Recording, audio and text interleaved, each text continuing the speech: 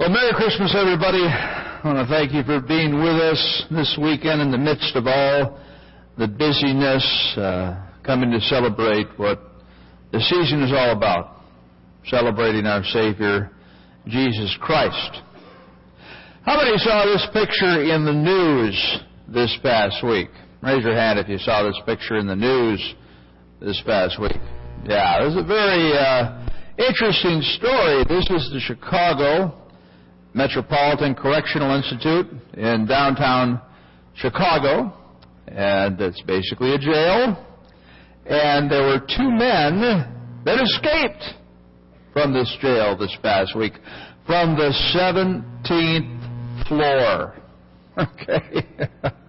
What they did is they broke out the window, which was very narrow, you see here, and they removed the bar, and they put bed sheets together, 17 floors worth of bed sheets. They must have been saving them for quite a while, and they went down the building. Now, this has happened two other times at this particular jail over the last 40 years, but it's just amazing. In the middle of the night, they scale the building, and they change into some type of clothing and hailed a cab and drove away. Well, a couple days ago, one of these men was found, Joseph Banks there, on the right, not of the clothier, but he is a prolific bank robber in the Chicago area. He's stolen over $600,000, and $500,000 is still unaccounted for. So he's got money somewhere, and Kevin Conley is still on the run. And it just really struck me because today we're talking about a Bible story that has to do with two men who escape out a window, down the wall. It's just like these men did, but for different motivations. We're in the midst of a series entitled A Not-So-White Christmas. We're talking about the first part of the Christmas story in Matthew chapter 1. And people really don't pay a lot of attention to it because it's a genealogy. It's a lineage of people. Matthew is establishing the fact that Jesus Christ is a Messiah because he comes through the royal line of David. And what's interesting about this genealogy is that it includes 4 women. Now, you never had women in genealogies back in that day, especially these 4 women who had very colorful lives for many different reasons. And so we've been talking about these different women. First week we just introduced the whole lineage, and Bathsheba and Tamar, and today we're going to talk about Rahab's rope. And then tomorrow we're going to have our Christmas Eve services at 3:30 and 5. And as I've said before, this is the easiest invite you can make with your neighbors and friends. Nobody, maybe, most people are not going to have a problem with a Christmas Eve invite. They'll say they're going to their family or going to another church. They're not going to get mad at you. It's a beautiful time to show spiritual interest in their lives and to invite them out and give you another opportunity maybe to invite them out in the future to our ministry. So invite someone. I invited my neighbor last night, took some pumpkin bread over as a bribe, and let's see how that works. But do that today. We have some invite cards on the ministry counter, and give them an invite card or just tell them, well, we'd love to have you join us. Again, another way to show a gospel friend, somebody you'd like to see come into relationship with Jesus Christ. Just reach out to them and show spiritual interest in their lives. And then next week, we'll be talking about Ruth's romance. Now let's take a look at this particular verse in Matthew that has to do with Rahab. That's out of this genealogy. Verse 5, and Solomon, the father of Boaz, by Rahab, and Boaz, the father of Obed, by Ruth, and Obed, the father of Jesse. So we have Rahab and Ruth, two of the women that we're talking about during this series. And Rahab and Solomon, their son was Boaz, and Boaz married Ruth, as you'll see next week. But today we're talking about Rahab, so let's look at the context of this story. Here's a map of the area of Israel. And the Israelites, remember, they were freed from Israel, and they journeyed 40 years because of their disobedience until they got to the Jordan River, which you see going right down the middle. And they were waiting to conquer the promised land, which God had promised them. And the first city they were going to conquer was Jericho. Moses had died. Joshua was leading them, and we'll look in Joshua chapter 2, verse 1. And Joshua, the son of Nun, sent 2 men secretly from Shittim, the spies, saying, "Go view the land, especially Jericho." So he sends them on a reconnaissance mission. And they went and came into the house of a prostitute whose name was Rahab, and lodged there. Now, why would they go and stay with a prostitute? Well, many different reasons. If you're a stranger in the land or in the city, being at a prostitute is not that unusual.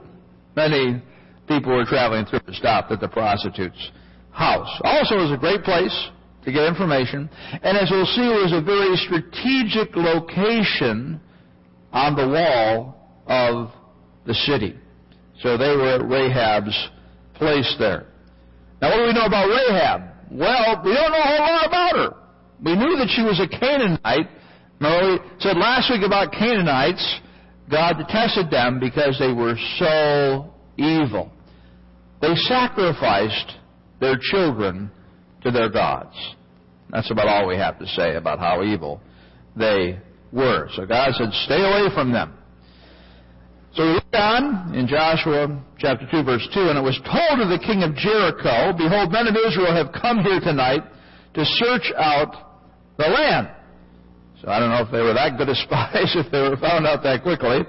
Then the king of Jericho sent to Rahab, saying, "Bring out the men who have come to you, who entered your house, for they have come to search out all the land."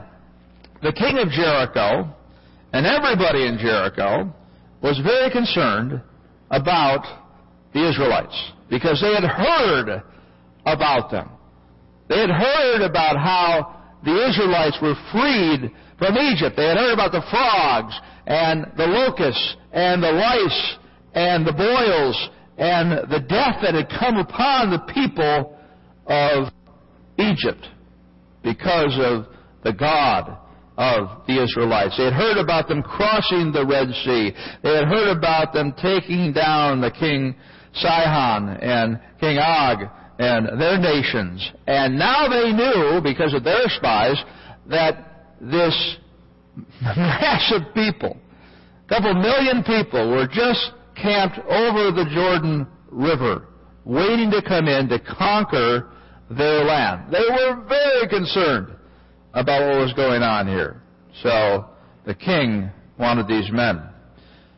Verse 4, but Rahab had taken the 2 men and hidden them. And she said, "True, the men came to me, but I did not know where they were from." Verse 5, and when the gate of Jericho was about to be closed at night, the dark, men went out. I don't know where the men went, Rahab said. "Pursue them quickly, for you will overtake them." So she lies, and she also misleads them. She says, go after them, and you will catch them. But she, Rahab, had brought them up, the spies, to the roof, and hid them with the stalks of flax that she laid in order on the roof. Now here's a picture of flax. What happened was that when they harvested them, they put them on the roof to dry out, and then they bundled them together.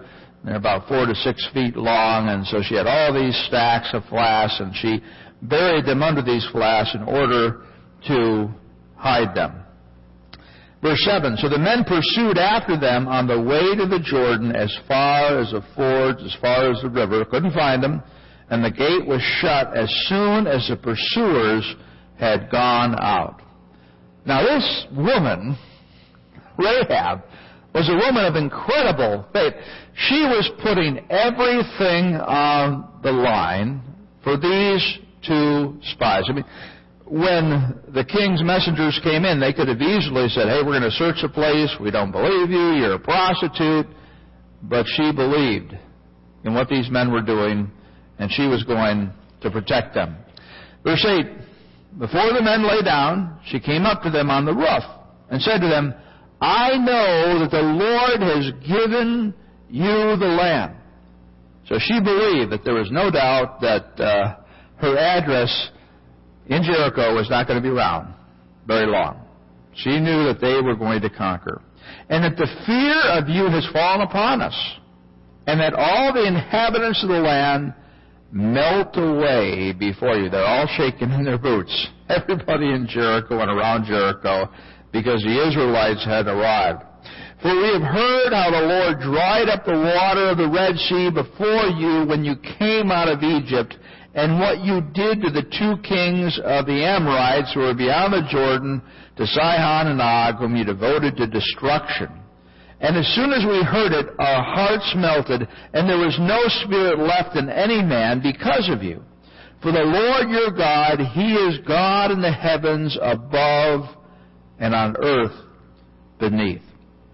Now right there we see Rahab, this Canaanite prostitute, giving her devotion to Jehovah when she says, because of you, for the Lord your God, He is God in the heavens above and on earth beneath.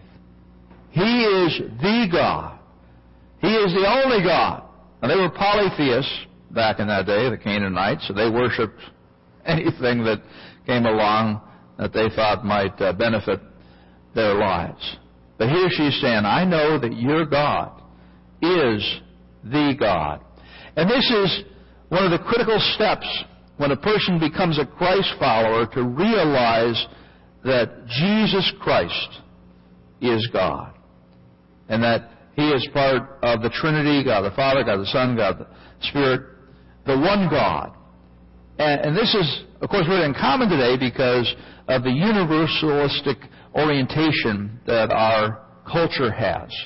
In people thinking, well, all religions, all types of faith lead to God. Be sincere about it.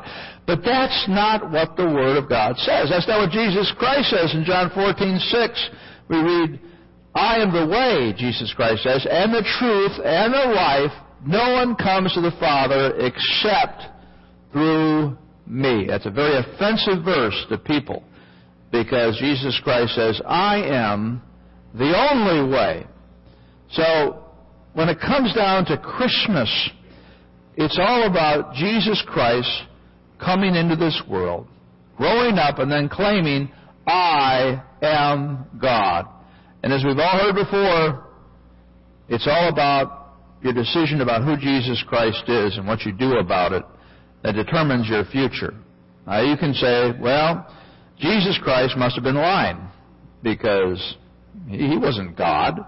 But you notice that major religions that embrace Him say He was a good teacher. Well, good teachers don't lie. Other people might say, well, Jesus Christ was a lunatic. That's your other option. He's just crazy. I mean, a person who claims to be God pretty much is a lunatic, unless they truly are. And that's not the case, except with Jesus Christ. Or you have to claim Jesus Christ as Lord. And then you have to obey Him because He is God. So we got three options. Is Jesus Christ a liar when He says He's God? Is He a lunatic? Or is He Lord? That's the essence of what Christmas is all about. Because that baby grew up to be a man to make a claim about who He was. And the question that you face today is, what do you believe about Jesus Christ? Well, of course, we believe that He was God. Now we move on to Joshua chapter 2, verse 12. Now then, please swear to me by the Lord, that as I have dealt kindly with you, you also will deal kindly with my Father's house and give me a sure sign, that you will save alive my father and mother, my brothers and sisters, and all who belong to them, and deliver our lives from death.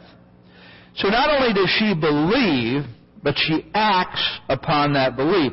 She is putting faith in God. She's putting faith in the spies who represent God. So it's not enough just to believe that Jesus Christ is God. One needs to put your faith in Jesus Christ for your salvation. You've got to take that next step of putting your faith in Him as she does in God through these spies. So she says, listen, can you help me? Can you save me? Because I've helped you. Then verse 14, and the men said to her, our life for yours, even the death.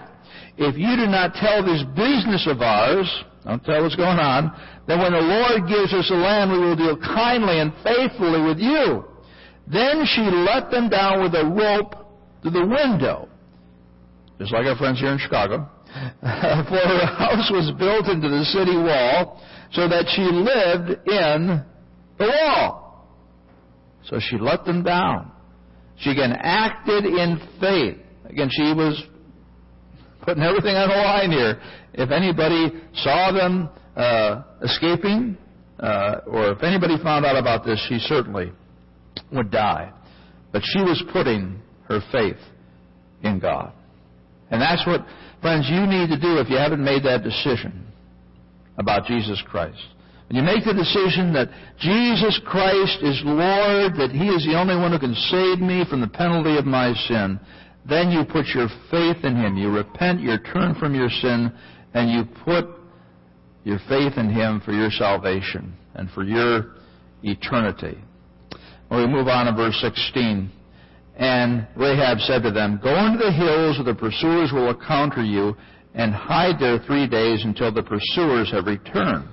Then afterward you may go your way.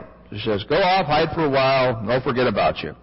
The men said to her, we will be guiltless with respect to this oath of yours that you have made. That's why we're going to be guiltless, because we're going to do what we say.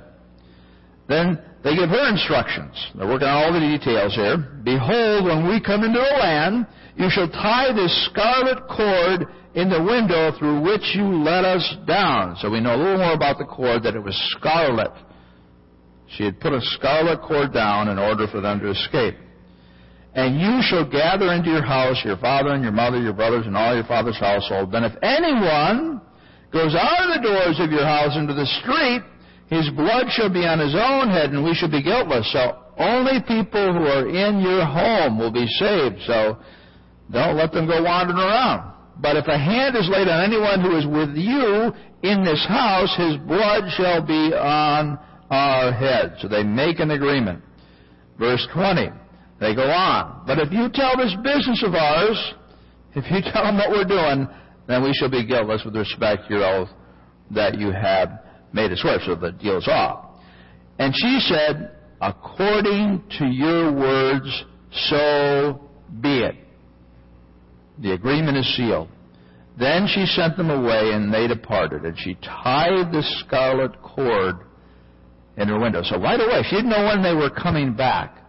But she wanted to make sure that that scarlet cord was hanging there. So whenever the invasion took place, she would be saved. Then it goes on, verse 22, they departed and went into the hills and remained there 3 days until the pursuers returned. And the pursuers searched all along the way and found nothing. This scarlet cord is very interesting in what it represents, in what it symbolizes. How many have a ribbon in your folder? Somebody give me a ribbon. I think I misplaced mine. Oh, thanks. Tracy? Yeah, I included these today. As I thought about the scarlet cord, I thought it'd be nice if you had a reminder of this as you step throughout this Christmas week. There's a lot of things that this ribbon can remind you of, and my encouragement for you is to put it in your wallet or to put it in your purse or wherever you might see it, because it's a powerful reminder of the truth that's taught in this passage. So we look at the scarlet cord, and scarlet was a color that was represented prostitution. In fact, Israel was supposed to be a lover of God, but many times they turned away from God and became a lover of other gods, other idols. And God said that you have worn scarlet like a prostitute would wear, because you've prostituted yourself to other gods. So this idea of scarlet speaks of sin, of loving other things more than you love God. It also is symbolic of what happened at the Passover when the Israelites were released from Egypt. Remember the angel of death that was to come over the land, and God told the Israelites to paint, or first of all to sacrifice a lamb, and then to take the blood of the lamb and to paint it on the doorposts. And that blood was to cover them, and the angel of death would pass over them. So the scarlet blood, the crimson blood, protected them. And I believe the scarlet cord here is a representation of that blood. Of course, then as we look throughout the Old Testament, God required, because of our sin, because of the penalty of our sin and everyone who's ever lived, a payment. Someone had to pay for the penalty of sin. And they sacrificed lambs on a regular basis and on a yearly basis in order to show God that they were repentant of their sin. And so that also is a picture of this scarlet cord of sin being forgiven through the blood of a lamb. But it was only temporary, these different sacrifices, because the true sacrifice was to come, and that sacrifice was in Jesus Christ. Jesus Christ is the one who paid the penalty for our sin, because we're all born sinners, right? We're all born dead on arrival, spiritually. DOA. And the only thing that can bring us back to life is faith in what Jesus Christ did on the cross. Jesus Christ came as a baby. And of course, that's what we are rejoicing over, that He came into this world, Emmanuel, God with us, and He lived among us. And it's a beautiful thing. A lot of people have nativity scenes in their home. A lot of people care less about Jesus Christ have nativity scenes in their home, because it's comfortable to have a little baby in your house. Everybody loves babies, right? And so, yeah, they have Jesus Christ there as a baby, but they don't think about the full implications of Jesus Christ's birth, in that He grew to be a man that claimed to be God, a man that demanded to be dealt with, a man who is God, who still says today, you got to make a decision about me. Well, baby can't say anything, so it's cool having a nativity scene, but I mean, when you take the purpose of Christmas in terms of Christ coming to the world and extend that all the way to Easter, it's about what decision have you made about Jesus Christ. In 1 Corinthians 1:7, it says, "But if we walk in the light, as He is in the light, we have fellowship with one another. And the blood of Jesus, His Son, cleanses us from all sin." It's the blood that cleanses us from all sin. The crimson blood. Why is that? Well, again, we were condemned because of our sin. We were born sinners. And therefore, somebody had to pay the penalty if we were to live eternally with God. And so Jesus Christ came into this world as the God-man, lived the perfect life. He was our representative on the cross. He died there. He bore the sins of all the world.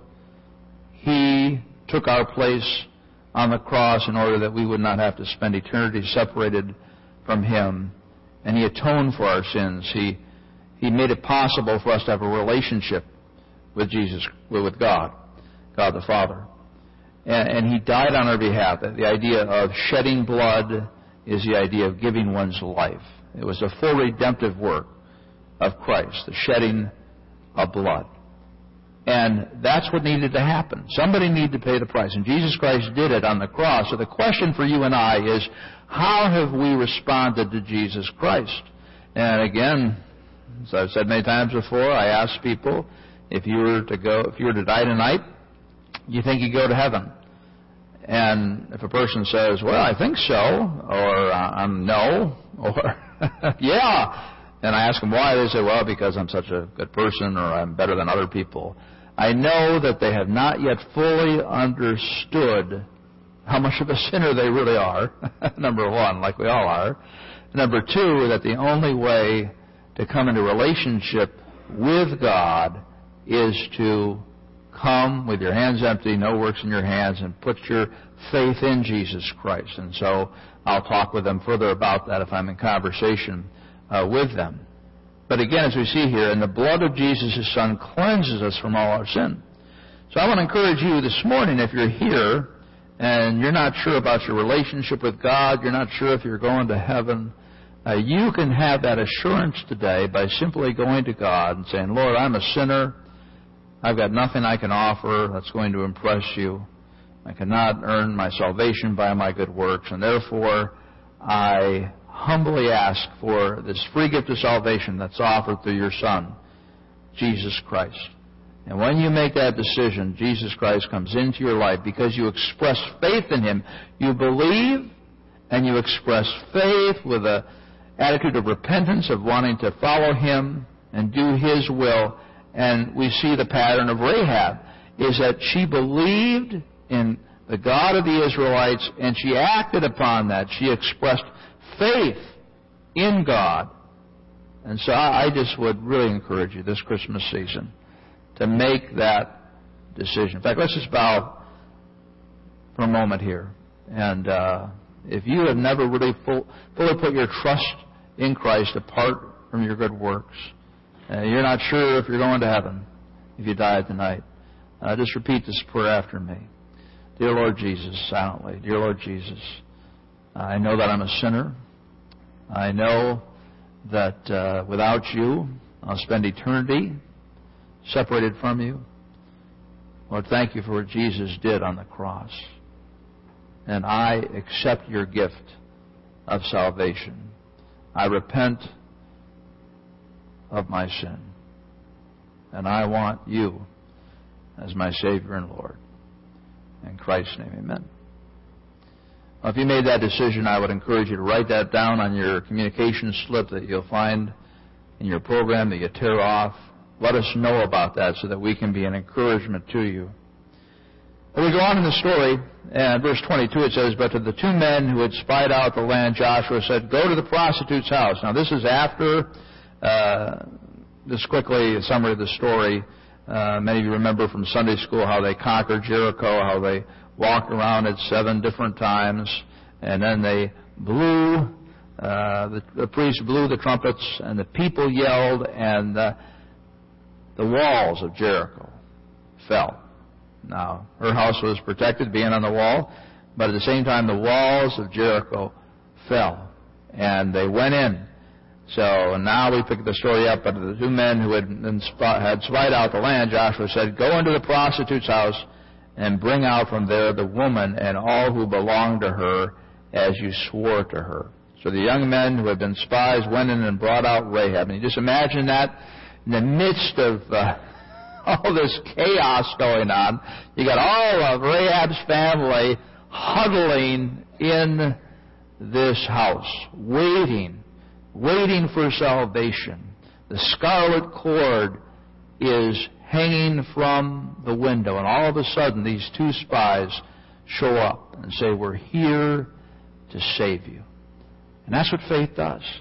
When we have faith in God, He delivers. And you can imagine, as they were escorted out of the city, the joy in Rahab's heart, the joy in their hearts. So the young men who had been spies went in and brought out Rahab and her father and mother and brothers and all who belonged to her. And they brought all her relatives and put them outside the camp of Israel. Then they destroyed the city, verse 24. And they burned the city with fire and everything in it. Only the silver and gold and the vessels of bronze and of iron they put into the treasury of the house of the Lord. But Rahab the prostitute and her father's household and all who belonged to her, Joshua saved alive. And she had lived in Israel to this day because she hid the messengers whom Joshua sent to spy out Jericho. An incredible illustration of faith on this prostitute's part, putting her confidence in God. And what I love about this is that she brings all of her relatives in. She said, I want to do more than just save myself.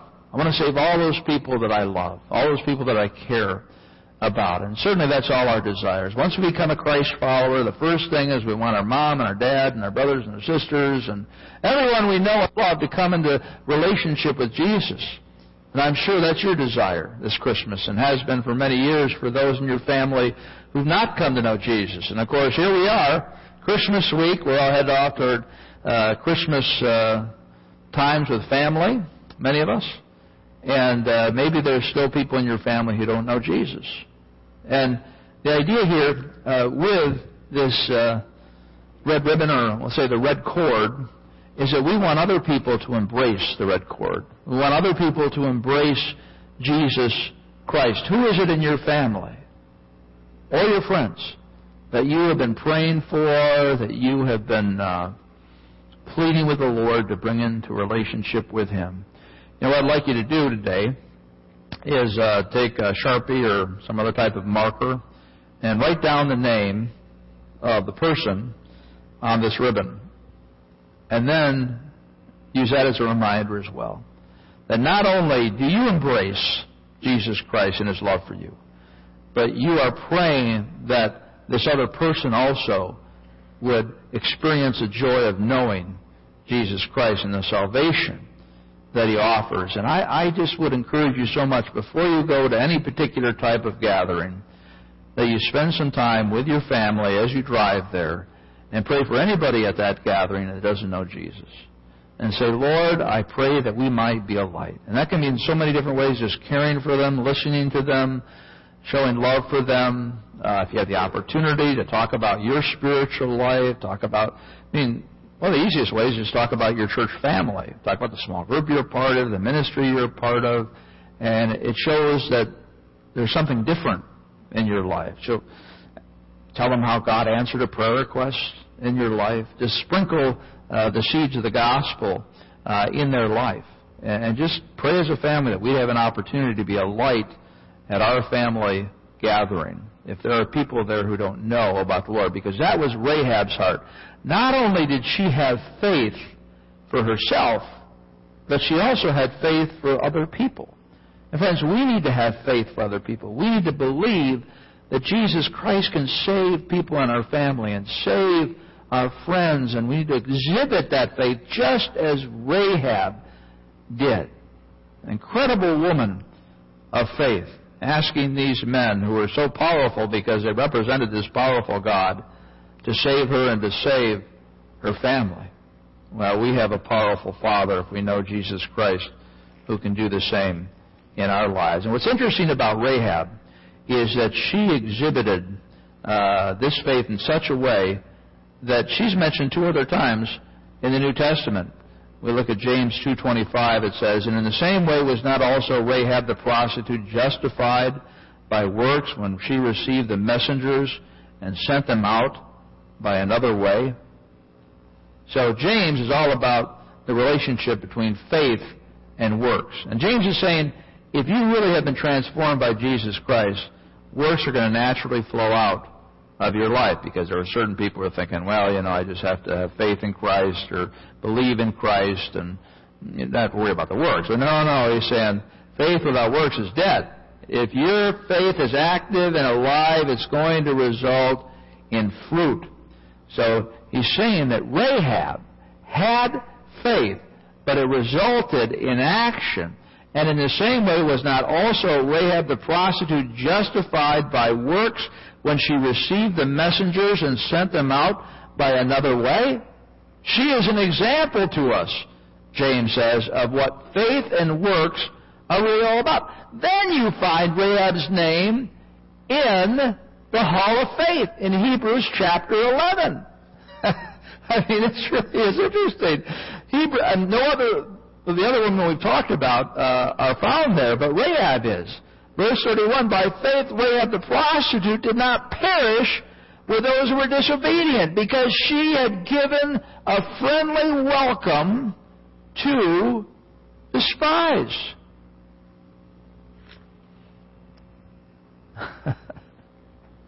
Isn't that cool? I don't know about you, but that lifts my heart. Rahab, among the list in the Hall of Faith. Rahab, who was a Canaanite of all things, a Canaanite, and a prostitute to top it off. Why would God use a person like that? Because God uses broken people. God uses imperfect people. God uses people whose lives have not been pretty, have not been perfect. God uses us. That's what this whole series is all about. That's what Christmas is all about. It's all about God's grace flowing out to us. And Rahab is one of the most powerful examples. I don't know about you, but Rahab gives me hope. When I look at my own life and my sinfulness and how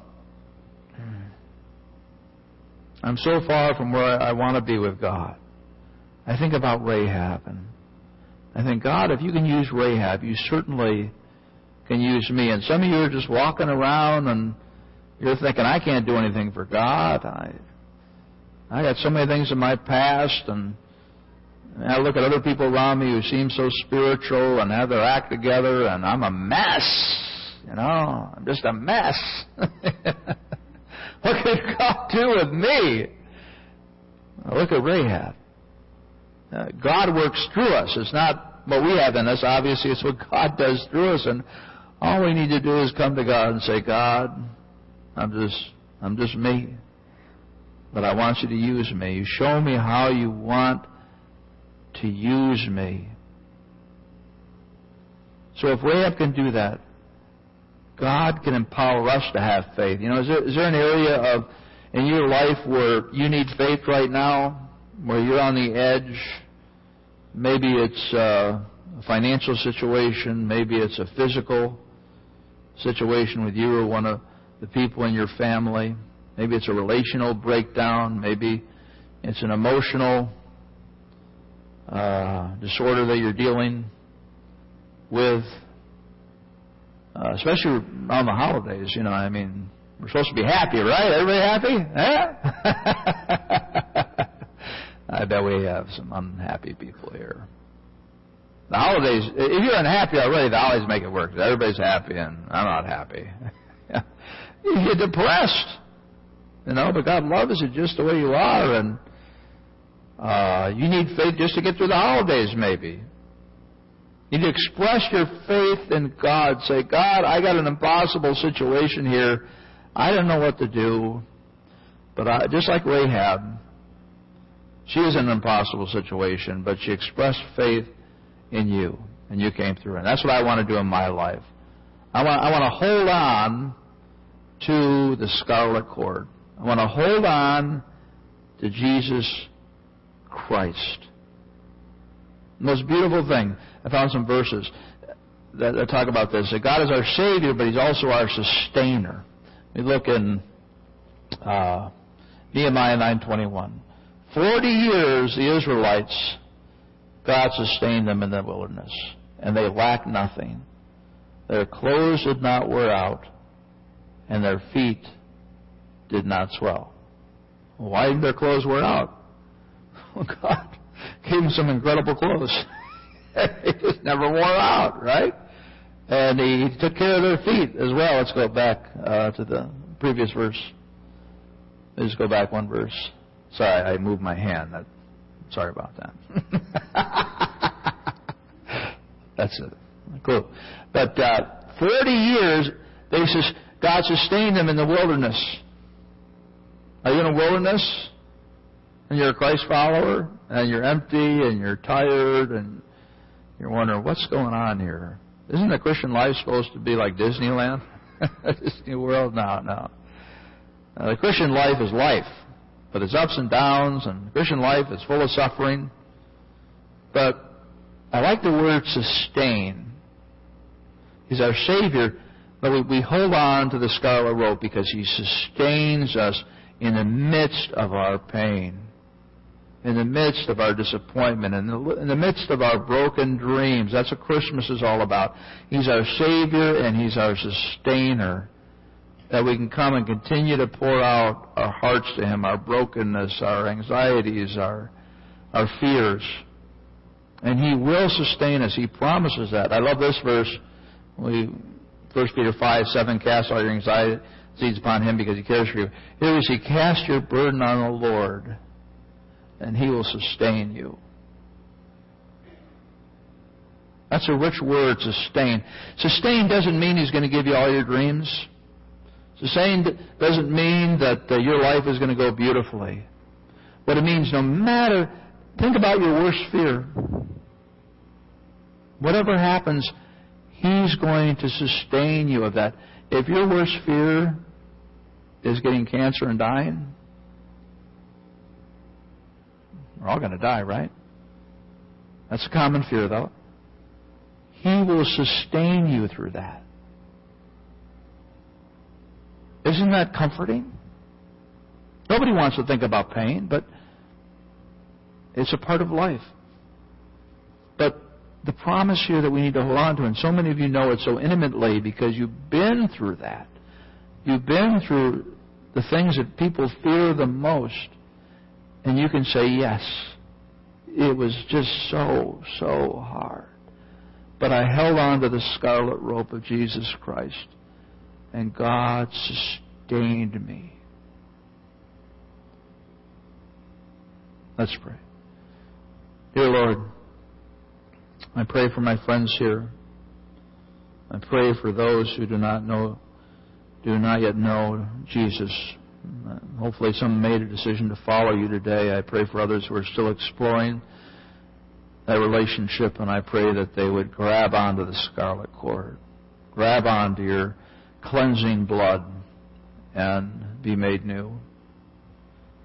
I pray for my friends here who are aching for those who are lost in their families. And I pray that as maybe they gather with them this week, they would have the faith needed to step out and speak about their faith in you. And they would be able to love and just be used in any way you want to bring that person into relationship with you.